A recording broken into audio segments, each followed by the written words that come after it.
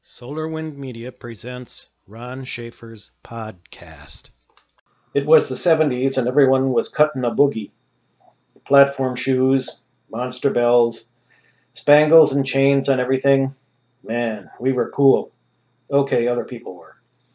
I'm sure our children and grandchildren will look back and say, "Wow, did you guys look gucky?" Well, gucky was in. I was balding at the time, had been for a while. My glasses didn't look any better, but for a while I did try the Elton John thing. It didn't work for me. Actually, it didn't work for him either, but when you're rich and famous, who cares? So anyway, balding, yes, I got myself a poofy high wig. Slightly purple, a leisure suit, platforms, and a bunch of chains that I stole from a bicycle rehab center. I had to wash the chains, because the first time I put them on, I got axle grease all over myself. Couldn't get it out of the leisure suit, so I went and bought another leisure suit. This one was only slightly less fuchsia. Our flunk, my boss, looked pretty much the same. He just got fatter and balder, but he wore the same clothes he did in the 60s, during the Flabbergast affair. He still had the same temperament. The guy who shared the writer's desk with me died, finally. I took up smoking just to blow smoke in his face so he would catch cancer and die. Turns out it was his prostate that killed him, and I had to undergo rehab to give up the cigarettes. Anyway, I got moved to a room upstairs all by myself. By default, really. It was used as a storage closet for all sorts of old magazines. They used to kill baby pigs up there, too. A long time ago when it was still a tannery. They never got the baby pig death smell out, but years of magazines helped absorb it. Now it was my office. It had a little window in which I could watch the pigeons land on the roof. The window had a slight upwards angle to it so that when you opened it up in the summer to look at the birds, they'd shit on your face. I had a phone and a typewriter. My desk was mostly just a table. It took me months for Arf to install a coat rack for me. He finally did so in lieu of a Christmas bonus. It was hell climbing the steps in those boogie shoes. So to that end, I had to forego cool, at least at work, in favor of sneakers. And my bell-bottoms caught on the slivers of the wooden steps, so I went back to Levi's. Really, nobody cared what I looked like at work anyway. The birds shit once too often on my wig, so I eventually abandoned that too. And as I never really fit into that leisure suit anyway, I went back to eating donuts. I was given a badge and promoted to investigative reporter, which I always was, but now I had a badge.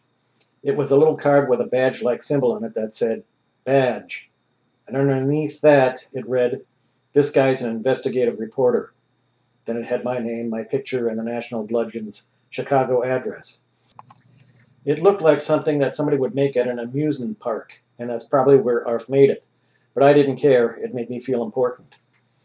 But this is not a story about me, but about Dick's Privates, or Private Dick's Privates.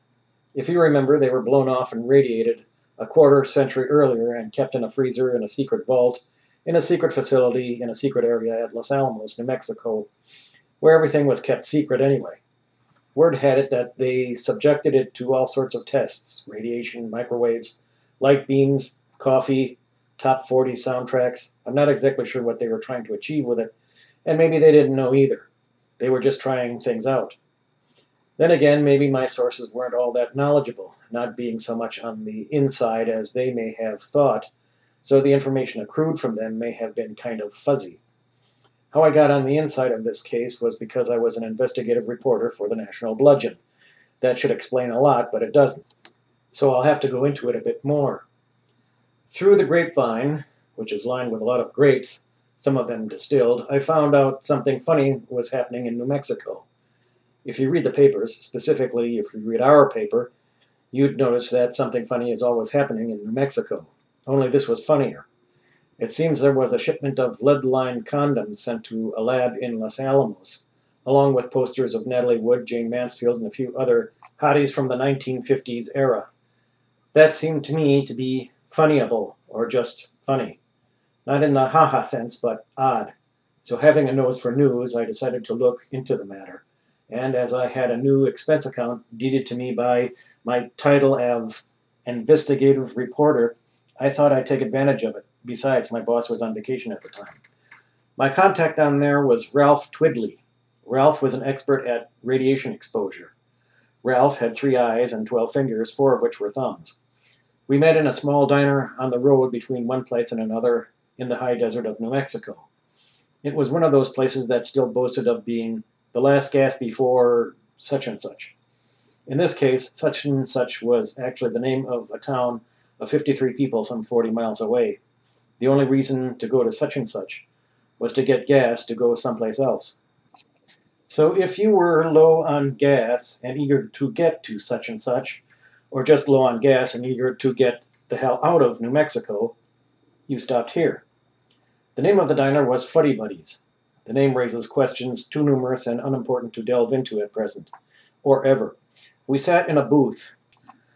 I ate a Fuddy Buddy butter burger. Ralph twiddled his many thumbs over coffee. His third eye, which was on the side of his head, was permanently closed and permanently blind. So what can you tell me about a truckload of lead-lined condoms? I think it's going to Dick's project, he twiddled. Did I mention Ralph stuttered? Probably had something to do with the extra tongue in his mouth. A little one, barely noticeable, but he kept tripping over it. Dick's project? What the hell is that? Tops, this is a secret. Don't know myself. Any idea? No. Only that it relates to hydrogen bomb tests. There haven't been any H-bomb tests in ages. Hangover from the last time.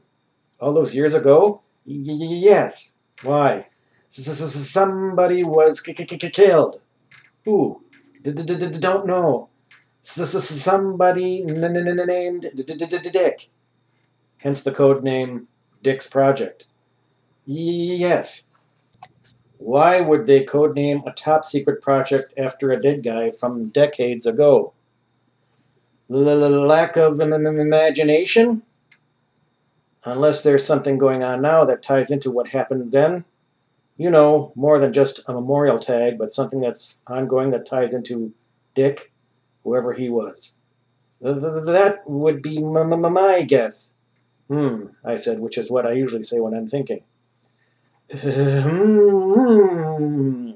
Ralph thought with me. I didn't know one could stutter on a but apparently Ralph could. And what does this Dick's project have to do, if anything, with a truck full of lead-lined condoms?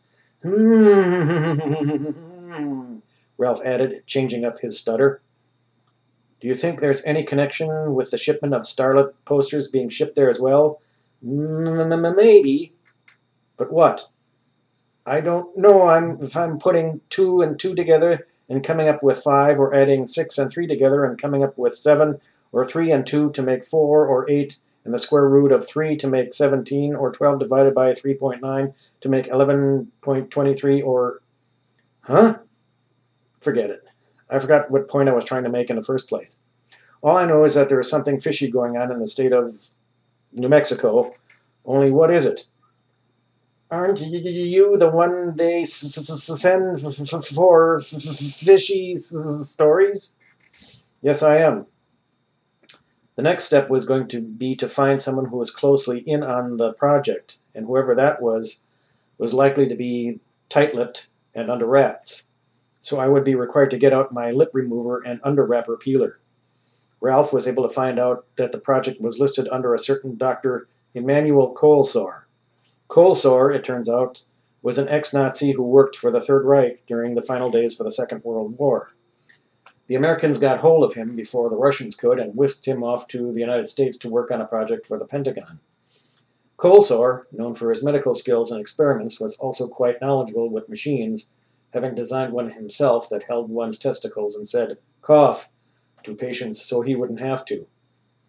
The Germans are a funny race. In their 2,000-year history, they had been known for only 2 things. One is building machines, the other is killing people. Inevitably, they'd be good at building machines that killed people. Another attribute to this self-styled magnificent race is that they don't like small wars. If they want to go to war, they like to wipe out whole continents at a time. And building machines to do that makes them absolutely gleeful. So Dr. Colesore, being what he was a right candidate for me to do a story on for the National Bludgeon, no matter what. However, what he was doing on the top secret Dix project could only be guessed. I had to get closer. To do that, I found a woman.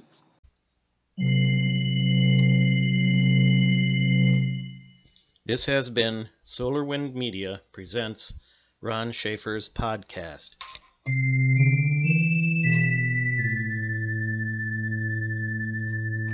Find us at solarwindmedia.com.